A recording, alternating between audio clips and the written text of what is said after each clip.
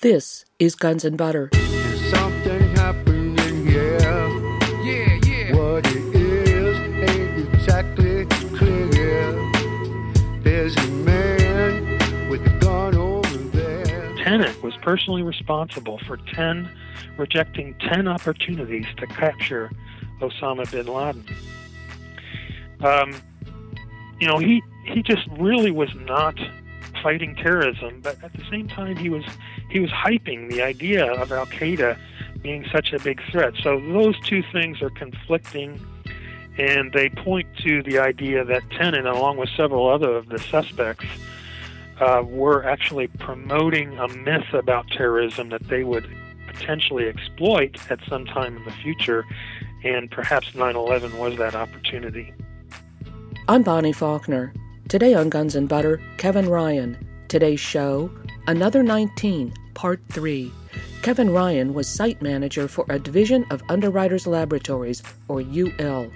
As a manager at Underwriters, he began in 2003 to question the World Trade Center investigation being conducted by UL and the U.S. National Institute of Standards and Technology, NIST, and UL's work to ensure the fire resistance of the buildings. Ryan lost his position at UL for making his questions public. He was a founding member of the 9/11 Working Group of Bloomington and Scholars for 9/11 Truth and Justice. He now serves as co-editor of the Journal of 9/11 Studies. He has co-authored several books and peer-reviewed scientific articles on the subject of 9/11. His latest book is Another 19, Investigating Legitimate 9/11 Suspects. Today we discuss former CIA Director George Tenet, the Secret Service, and the Pentagon. Kevin Ryan, welcome again. Thank you, Bonnie. I was most intrigued by your chapter on George Tenet. Where was Director of Central Intelligence George Tenet on the morning of 9/11? Well, he was in Washington on the morning of 9/11, and he was having breakfast with his mentor, a former senator named David Boren from Oklahoma. And Boren had really sponsored Tenet throughout his career. Tenet became director of the CIA in 1997 and was one of the longest-serving CIA directors in history. And he was really a suspicious character throughout that time, in that Tenet was hyping the threat of terrorism during that time in the late 80s before September 11th, while simultaneously not actually doing anything about terrorism. So, but one thing that might have caught your eye, Bonnie, is that Senator Boren comes from a very interesting area of the country in Oklahoma City area, where there was a lot of activity related to the alleged hijackers and their alleged accomplice, Zacarias Moussaoui, as well as even going back to the suspects in the Oklahoma City bombing. So David Boren, who helped to create the official account on the news that day, was meeting with Tenet and also has a lot of connections to some suspicious activity at airports in the Oklahoma City area. Well, I was going to ask you, what is unusual about the Oklahoma City suburb of Norman, Oklahoma? Isn't that where David Boren lives? Yes, that's exactly. He is the president of the University of Oklahoma, and he lives there. And the university runs its own airport there, and that airport is where this Zacarias Moussaoui character, who, by the way, is the only person convicted of any crimes related to 9/11 currently. Zacarias Moussaoui lived at that university and took flight lessons there at that airport. So Norman is a very interesting a place that hasn't been mentioned a lot. There is also another airport not far from the university airport that's of a lot of interest to me and other researchers, and that is Wiley Post Airport, which is just a few miles away on the west side of Oklahoma City. And the reason is because the actual hijackers, alleged hijackers on 9/11, frequented that area. So they came to these airports. They were seen flying at these airports. And they were also seen at a motel. The motel just outside of Oklahoma City, not far from these airports, was frequented by Muhammad Atta and Marwan el-Shehhi, both the alleged suicide pilots from 9/11. It was also frequented by Zacarias Moussaoui, and these men came to this motel looking for rooms to stay in. The motel owner tried to give this information to the FBI after 9/11, and he met with FBI indifference. They didn't want the information, apparently. What was even more surprising about that is this so-called terrorist motel was frequented also by the Oklahoma City bombers, or the suspects in that bombing. Timothy McVeigh and Terry Nichols stayed at that motel as well, and the owner of that motel, again, in those early days, tried to get this information to the FBI, and the FBI didn't seem to want it. So that was suspicious. There's a good article in the LA Weekly about this terrorist motel that lists all of these attempts by the motel owner to get the information out, and the FBI not wanting that information. So there's a lot of interesting things and connections between 9/11 and Oklahoma City that really need to be followed up on. I've dug up some of that provides startling evidence that there was something going on at these airports that related to the training or the coordination of the suspected terrorists.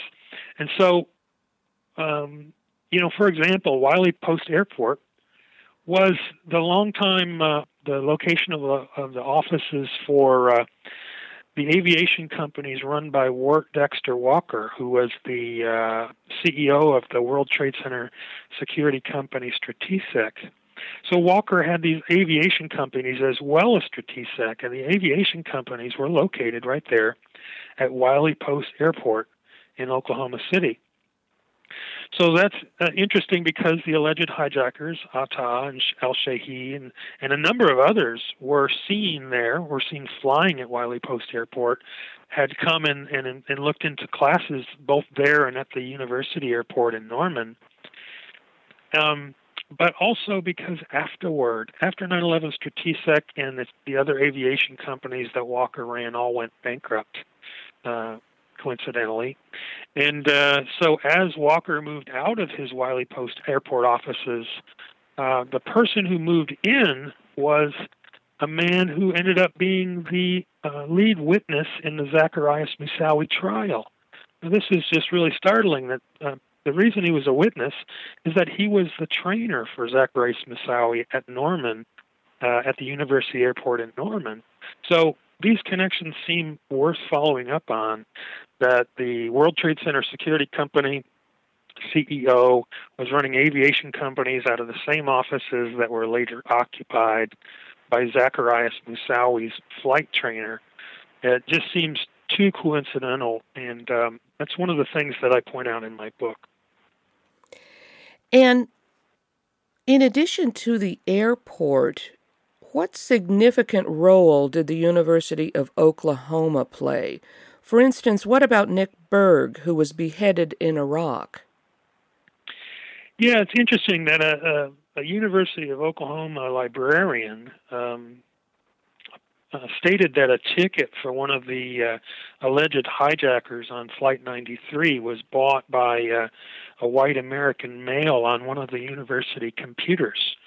And it's been speculated that the ticket that was purchased at the University of Oklahoma for one of the alleged hijackers was purchased by a man named Nick Berg, who was an American, who was supposedly a student in Norman, and was later the victim of a famous Al-Qaeda kidnapping and beheading.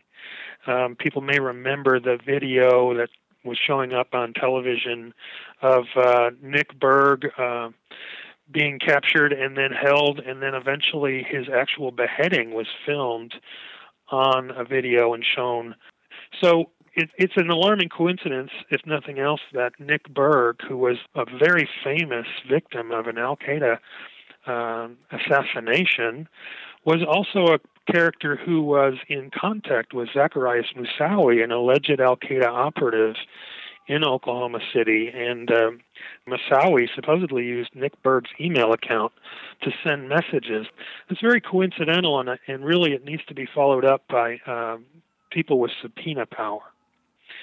And although this was really startling as well, an implausible sort of story was cooked up for it that Berg had just happened to meet Moussaoui on a bus and allowed Moussaoui to use his laptop for just 5 minutes on the bus, and that was the excuse how this famous Al-Qaeda victim was somehow connected through the use of his email account by the alleged Al-Qaeda operative Zacarias Moussaoui.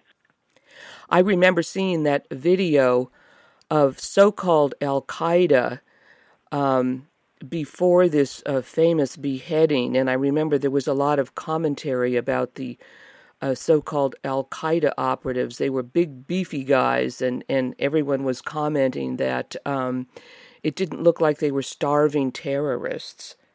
Yeah, exactly. That's what I felt as well. When you looked at those early propaganda videos, you can't call them anything but that due to the timing, the political convenience of the timing of the videos to kind of promote the ongoing fear of Al-Qaeda. But you could see right away there were some very interesting similarities between what was going on in these videos and what went on in U.S. prisons for Al-Qaeda terrorists. I mean, the terrorists were dressed in the same sort of orange clothing as if Al-Qaeda was going to use the same procedures as the U.S. prison system. And the Al-Qaeda terrorists looked, as you said, very hefty. They really, if you look at their hands, they look like white people. Their faces were almost entirely covered, so you couldn't tell. But those videos are very suspicious. Was George Tenet close to Bandar Bush? Yeah, actually, George Tenet and Louis Freeh, who was the director of the FBI at the same time, both of them had developed close relationships with Prince Bandar, who was a Saudi prince, and he was the ambassador to the United States at the time. And there are a lot of interesting things about Bandar. He was called Bandar Bush because he was so close to the Bush family, almost a family member. And George Tenet had developed close relationships in private communications processes that circumvented the normal CIA communications processes. So he had his own communications feed to Prince Bandar, and the same sort of thing was true of Louis Freeh, who was the FBI director at the time. Now, this is very surprising because Bandar's wife, Princess Haifa, was accused, and there is evidence suggesting that she was funneling money to the alleged hijackers in the United States. And so that was not really followed up on partly because it was part of the evidence presented in a lawsuit made by the 9/11 victims' families that was ultimately thrown out by the court on a technicality. The ability to sue a foreign government was not supported, and of course the Obama administration for some reason was against that lawsuit as well. But Prince Bandar should be followed up. George Tenet has another interesting connection to Louis Freeh because they both joined the board of a company called Visage, Viisage, Visage Corporation, which is the maker of very high-tech homeland security equipment. They both joined the board of that company in 2006 after they left their roles in government. But that company had been flagged by the Securities and Exchange Commission for 9/11 insider trading. That fact was brought out in some FBI summary documents. And so it seems very revealing that George Tenet and Louis Freeh, who were the two men most responsible for failing to capture or kill these alleged hijackers, just showed up on the board of a company that was flagged by the SEC for insider trading related to 9/11. There weren't that many companies that were flagged for 9/11 insider trading, just a handful, and one of them was this Visage company. So that needs to be followed up on as well, but it is also another alarming coincidence.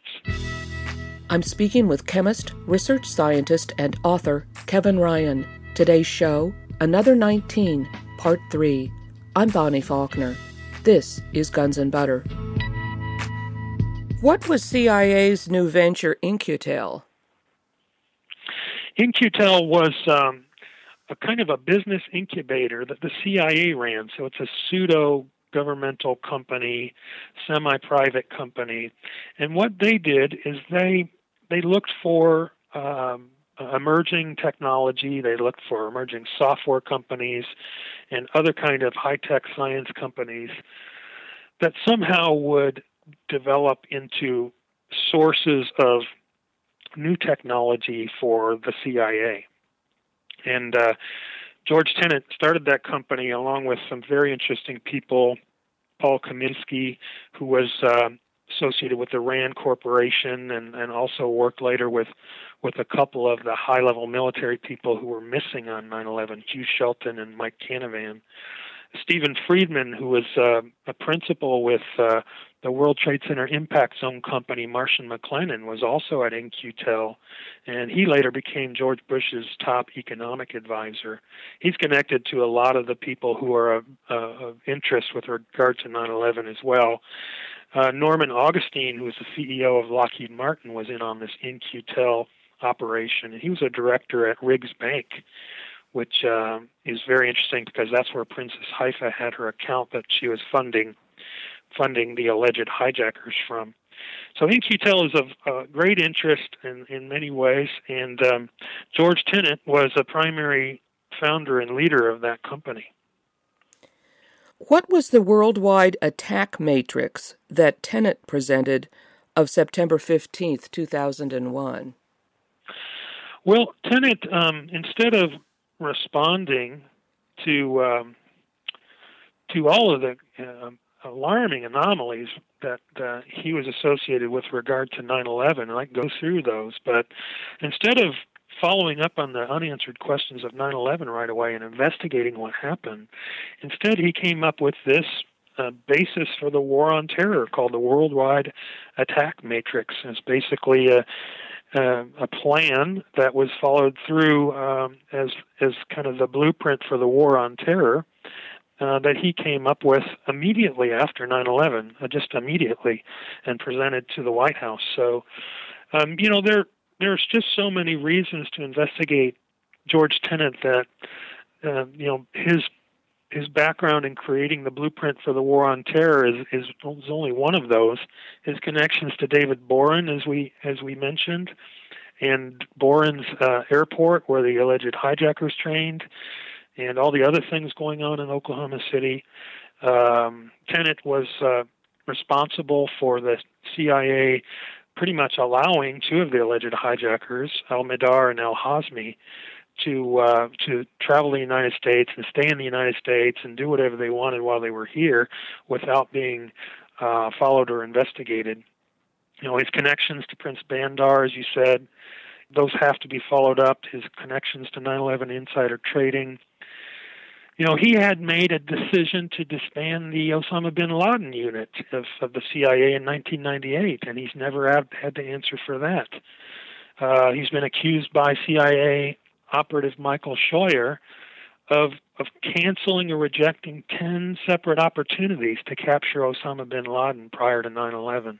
That Tenet was personally responsible for rejecting 10 opportunities to capture Osama bin Laden.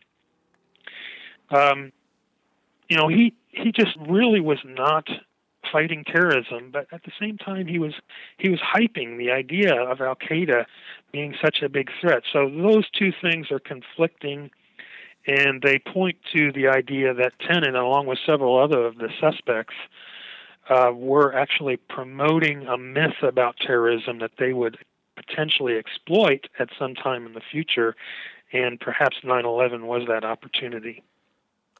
How did George Tenet handle the 9/11 Commission? And what about the torture testimonies? Well, Tenet obstructed and tried to prevent any serious investigation into 9/11. He was uncooperative with the Joint Congressional Inquiry. He refused to allow investigators to receive the important cables that would form the basis for the inquiry's report. He wouldn't be interviewed. He denied the request to be interviewed.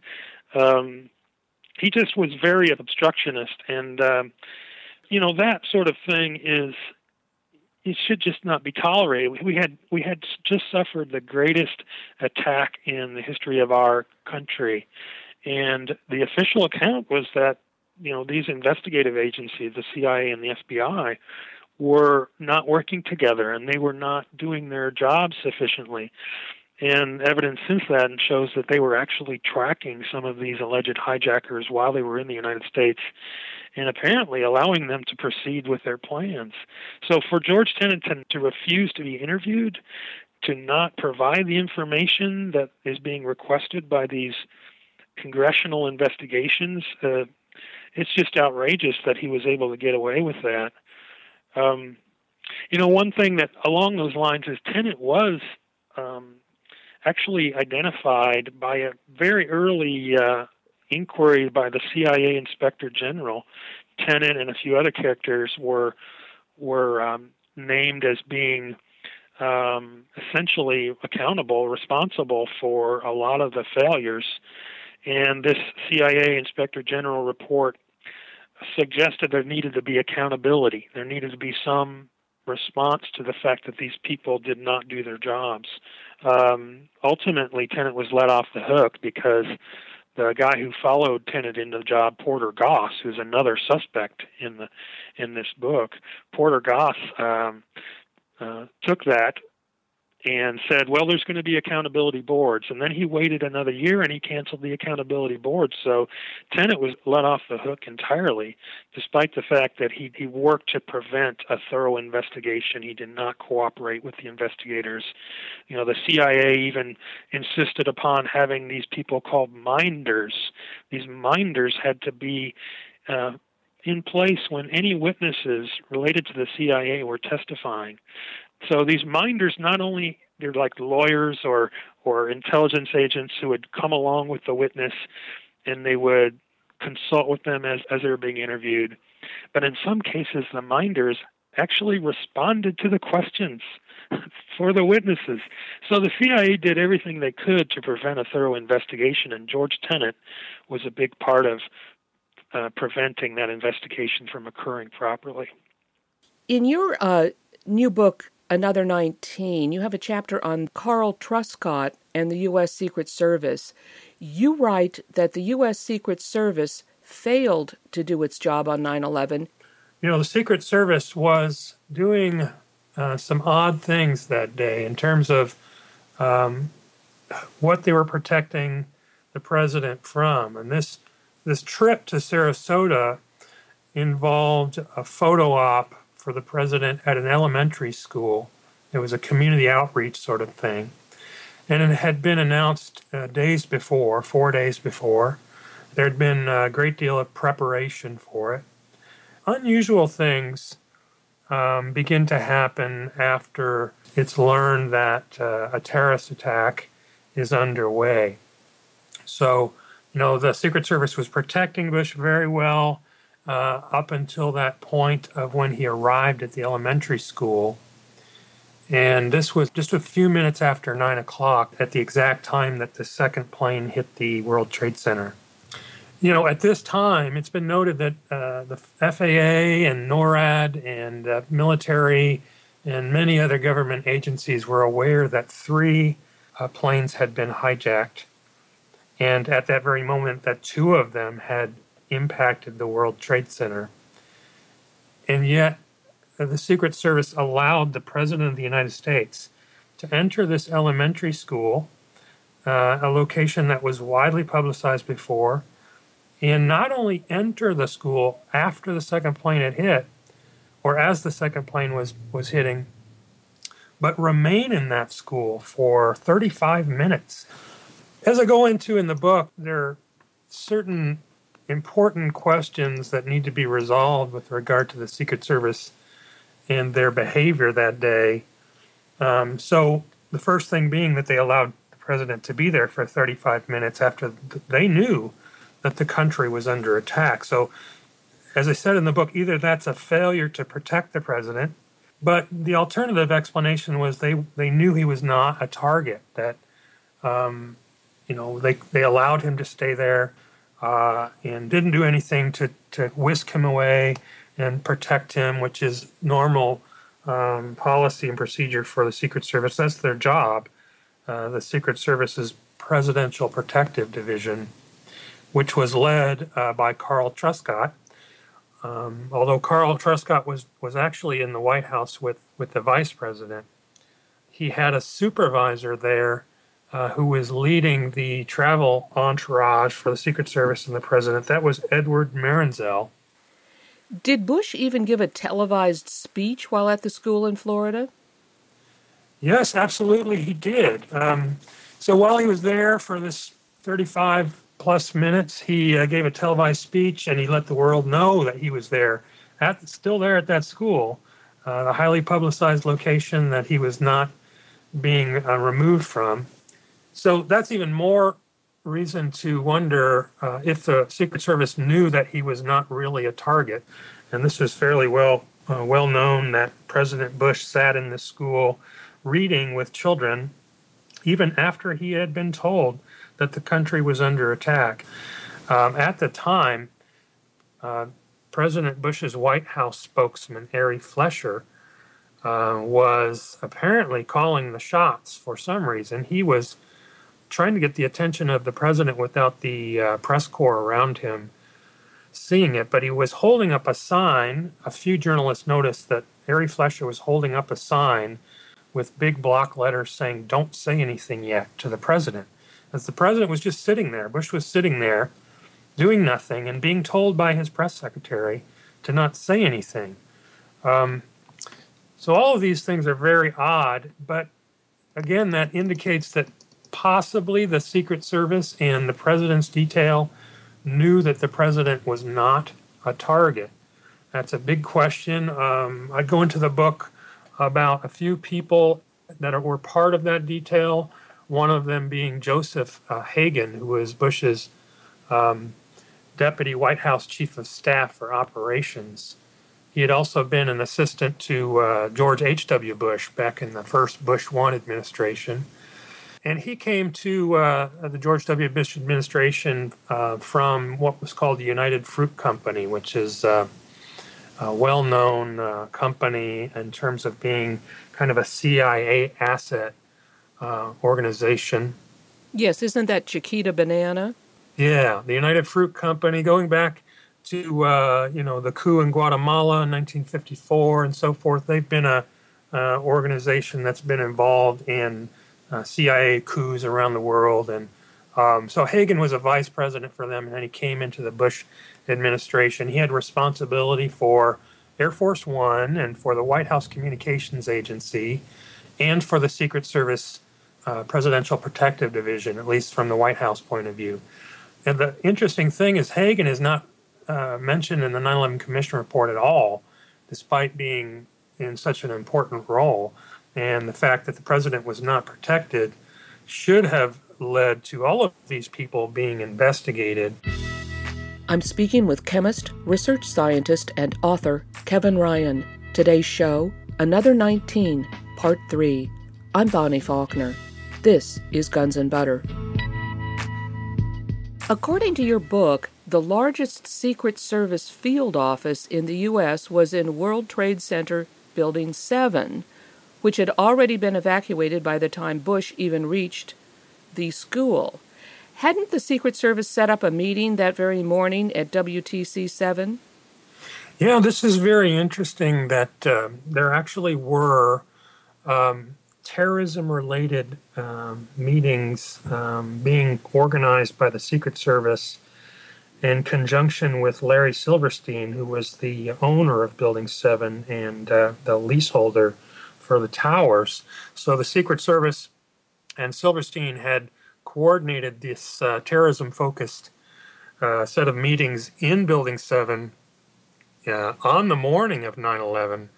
And as I say in the book, there were some interesting military explosive removal groups that had been invited to that meeting and just happened to be there at the time that the buildings were going down.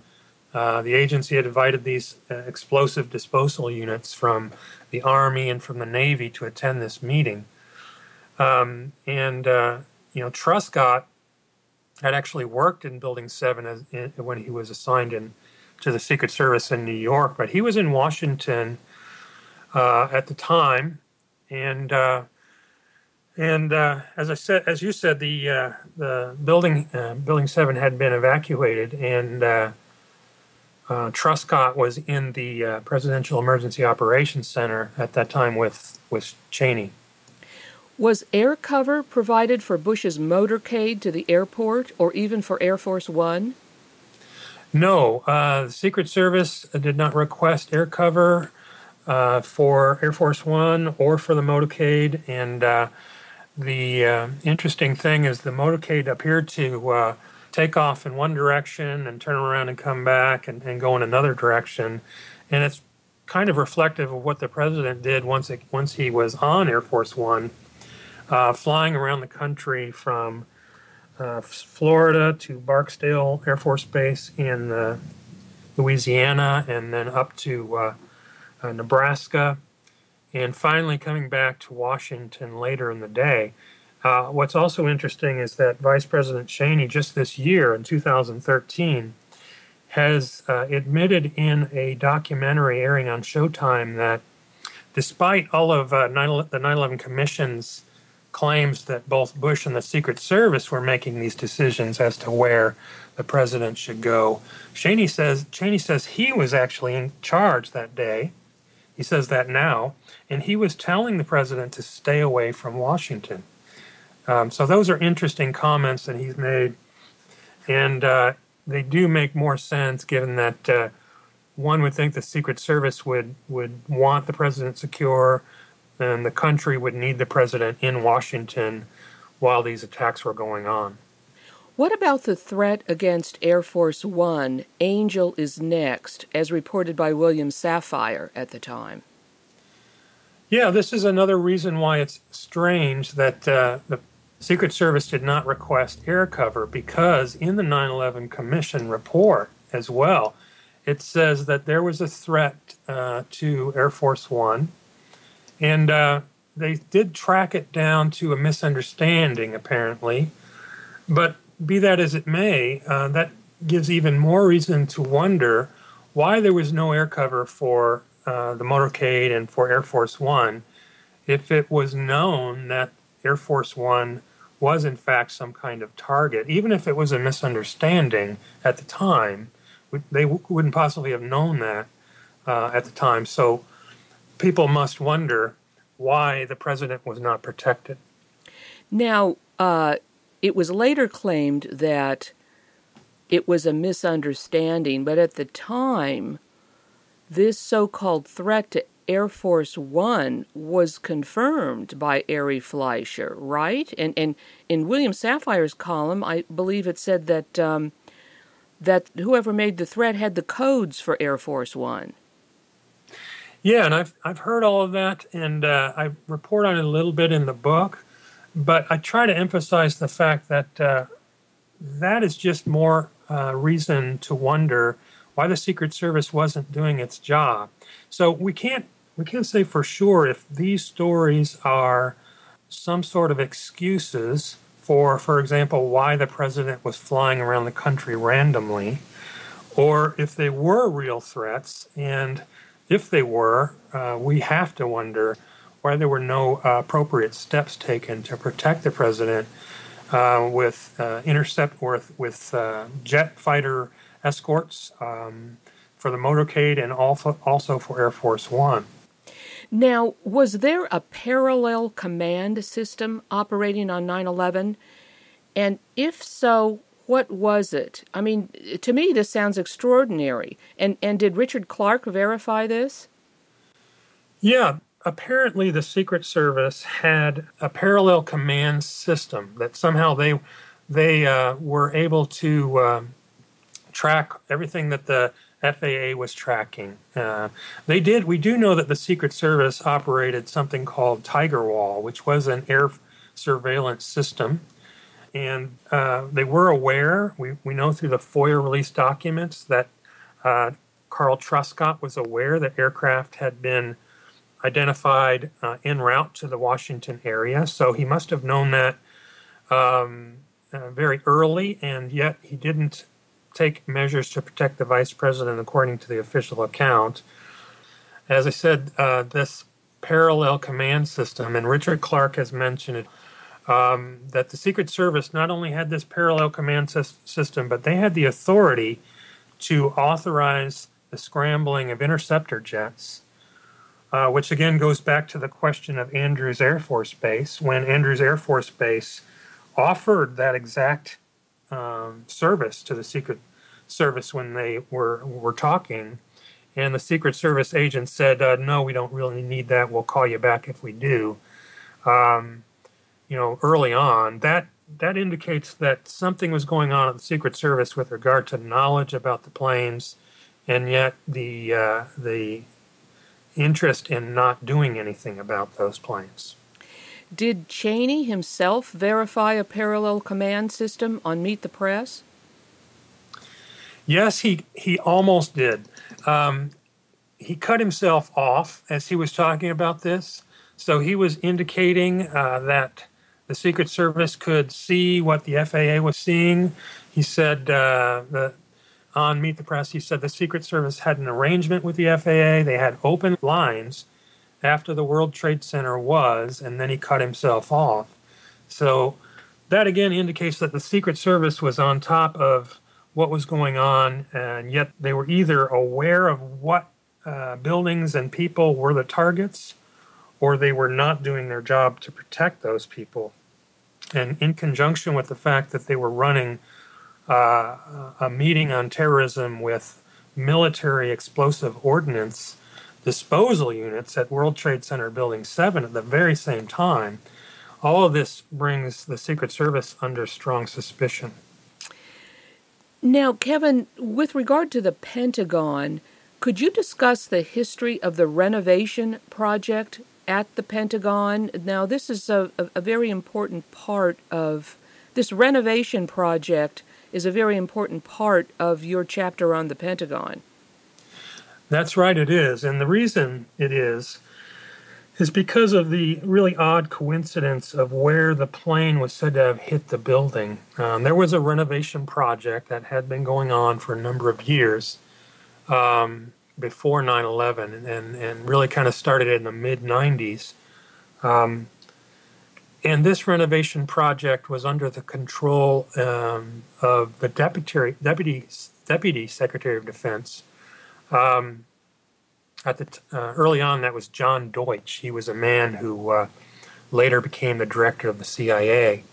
But the reason this Pentagon renovation project, again, is so interesting is that the place where the plane impacted is the exact spot that was the focus of this renovation project. So ultimately, of course, the renovation project was for the entire building, to renovate this entire building, which had been around since 1941 and was in disrepair, apparently. But the focus of the renovation project, particularly from 1997 on, was just exactly in this one wedge where the plane hit. Not only there were 5 wedges to the building, and wedge 1 is where the plane hit, and that's exactly where the renovation project occurred. But not only that, the renovation project was focused on the external part of wedge 1. So we're not only talking about 1/5 of the building, we're talking about maybe 1/20th of the building. That was the focus of this renovation project from 1997 to the day of September 11th. They were reinforcing the exterior walls, and they were installing blast-resistant windows and backing the exterior walls with Kevlar to minimize shrapnel. The idea, apparently, all along was to prepare this very small part of the building for an attack by explosives. And as you read through the book, you find out that there were classified exercises going on to estimate the damage that would occur to the building from explosives. And it just so turns out that the plane hit that very exact spot. And so I began looking at the renovation. And as I said, the Deputy Secretary of Defense was the person, no matter who it was, who was always in charge of this renovation project, from John Deutsch to ultimately on September 11th, Paul Wolfowitz, who was Deputy Secretary of Defense, and therefore for the 9 months before 9/11 was in charge of this renovation project. And I think there's a lot of reasons that I'd be happy to go through to take a strong look at what happened there and the companies involved in being contracted for that work and the people at the Pentagon who were in charge of it. Well, you write that, quote, at the time of the 9/11 attack, a dozen PNAC signatories worked in leadership positions at the Pentagon, including members of the Defense Policy Board. I'm speaking with chemist, research scientist, and author Kevin Ryan. Today's show, Another 19, Part 3. I'm Bonnie Faulkner. This is Guns and Butter. How significant is AMEC construction and Peter Janssen, as well as Fushina construction? Well, AMEC, or AMEC, I'll just call it AMEC Construction, was a subsidiary of a British conglomerate, AMEC. And the reason that this company is so important to an independent investigation in a 9/11 was because they were the company hired to do this renovation project. Not only that, but they were the company that was hired to immediately to clean up and reconstruct the Pentagon and to clean up the World Trade Center site, the same company. The company played a leading role in controlling the evidence, the steel structural evidence from the 9/11 attacks. It managed the Hudson River barging operation to transport the debris, to recycling operations. And so this company that did the construction work on the Pentagon then immediately cleaned up and reconstructed the Pentagon and immediately cleaned up the World Trade Center site and controlled the evidence, was led by a man who is a suspect in the book. His name is Peter Janssen. And Peter Janssen was president of AMEC Construction, but just before that role, for 9 years, he was fellow director with Donald Rumsfeld in a company called ABB, Swedish engineering company, ABB. So Peter Janssen was a colleague of Donald Rumsfeld for many years throughout the 90s, and then essentially stepped down to this smaller company, AMEC Construction, that had all these key roles in the construction of the Pentagon and the cleanup of the Pentagon and the World Trade Center site. Now, AMEC Construction received a no-bid contract to clean up the Pentagon site, right? That's right. And not only that, but they had a significant presence in the oil industry. So here's this company that did a lot of business in Saudi Arabia and did a lot of business for the world's largest or richest company, Saudi Aramco. Suddenly getting no-bid contracts and doing all this work and being led by a colleague of Donald Rumsfeld, and yet they really aren't investigated at all. They didn't have any casualties, even though they had supposedly over 100 people working in the exact spots where the plane hit. Another part of the fatalities that day, of course, there were many people who died, but no high-level leaders of the Pentagon were killed. And yet, these people who were working in accounting offices and looking into the missing trillions of dollars that Donald Rumsfeld had announced on September 10th, they did die. So AMEC is a very serious suspect in terms of being a company, and the person who led it, being a colleague of Donald Rumsfeld, should be a strong suspect in the crimes. Now, you've mentioned that there is evidence of explosions at the Pentagon. Have you ever uncovered evidence that a commercial jetliner ever plowed into the Pentagon, as claimed by officialdom? Well, in the book, I hypothesize something slightly different than is commonly considered within the 9/11 Truth movement. Typically, there are arguments as to whether a plane did or did not hit the building, and there are good reasons to believe both of those positions. There's a lack of large debris in the area. There's a strong suspicion of how the plane could possibly have flown so low at such high speed without coming apart or injuring the witnesses who are said to have been there. But there's also reason to believe that that the plane possibly could have been flown through remote-controlled, GPS-guided technology, which did exist at the time. And the types of things that we're talking about have to do with GPS, as I said, and technology called the Wide Area Augmentation System. Now, a lot of people, of course, feel that the evidence leans toward a missile hitting the Pentagon instead of a plane. Now, I interviewed Hollywood producer Paul Cross not too long ago. He happened to be in Washington, D.C. on the day of and drove over to the Pentagon. He was actually somewhere, I think, across that highway that goes in front of the Pentagon, and he said he got there, and to his astonishment, there was no plane there. And it, of course, changed how he saw the world.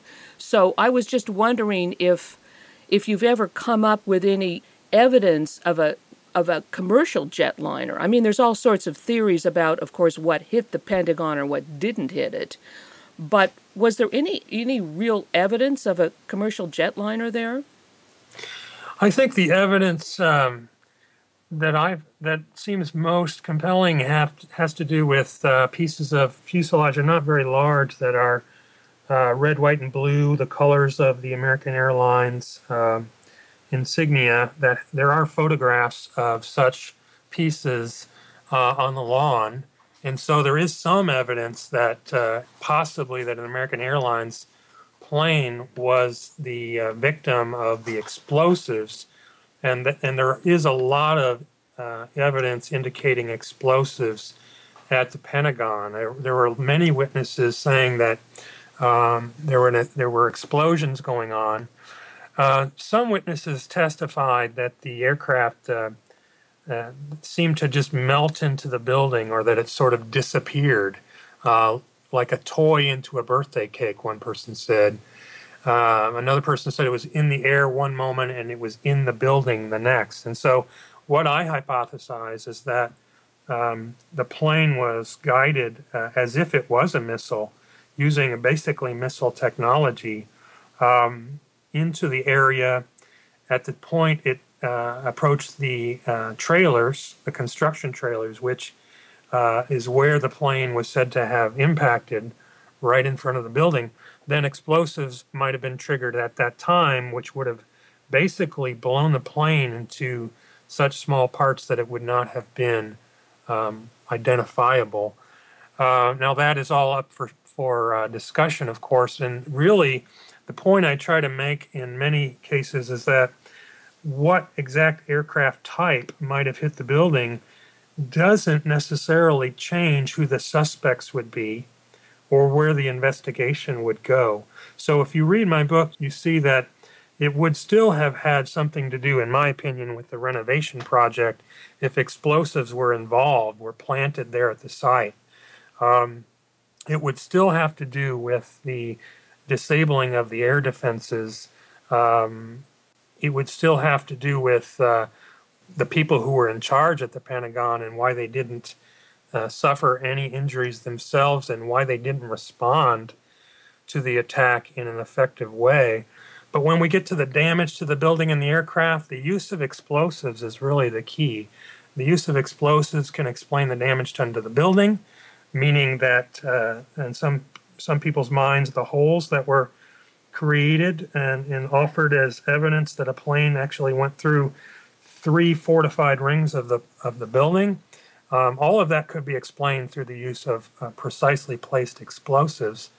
And also a limited amount of recognizable aircraft debris can also be explained through the use of explosives. But Kevin, if the official story posits that a commercial jetliner hit the Pentagon, why would they want to blow up the evidence? I don't get that. Well, okay, so this is the thing. If a plane of that kind was to hit a building like that had been heavily reinforced, it would not have done a whole lot of damage. That's the problem that they had. So now I can't explain why they did it in exactly the way they did it, but I can tell you that you can find videos online of jets hitting a concrete wall and just disintegrating. They don't do much to a concrete wall. This plane, in fact, had a carbon nose. I mean, the Boeing airliners are known to have soft noses and aluminum fuselage, so they're not very strong other than the engines, which are made of titanium. And so there are pictures of engines in the buildings, and people do discuss what those engine parts indicate and where they came from. And I think there's an argument about that. But in any case, the explosives would give the idea that somehow this big thing came through and it crashed through the building, where in fact it's unlikely that a Boeing 757 would have been able to punch through 3 separate rings of the Pentagon, especially after they had been reinforced. Well, right, that's impossible. We, of course, talk about hijackers because that is such an integral part of the official narrative. But have you ever discovered hard evidence that any of the planes were actually hijacked? Well, that's a good question, because the 9/11 Commission, one thing that's important to know is the 9/11 Commission did not tell us how any of the airliners were hijacked. They didn't even really tell us how any of the hijackers, alleged hijackers, might have entered the cockpits of the planes. And there's so many unanswered questions about how they could have hijacked the planes. If you take the 9/11 Commission report at face value, the alleged hijackers really didn't have a plan. There were procedures for locking the cockpit doors, and apparently the alleged hijackers got by all of that.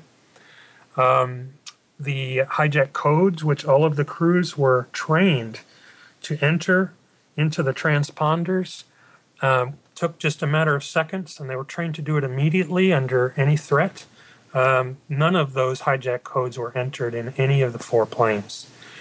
The evidence for the alleged hijackers goes back to a couple of weak things.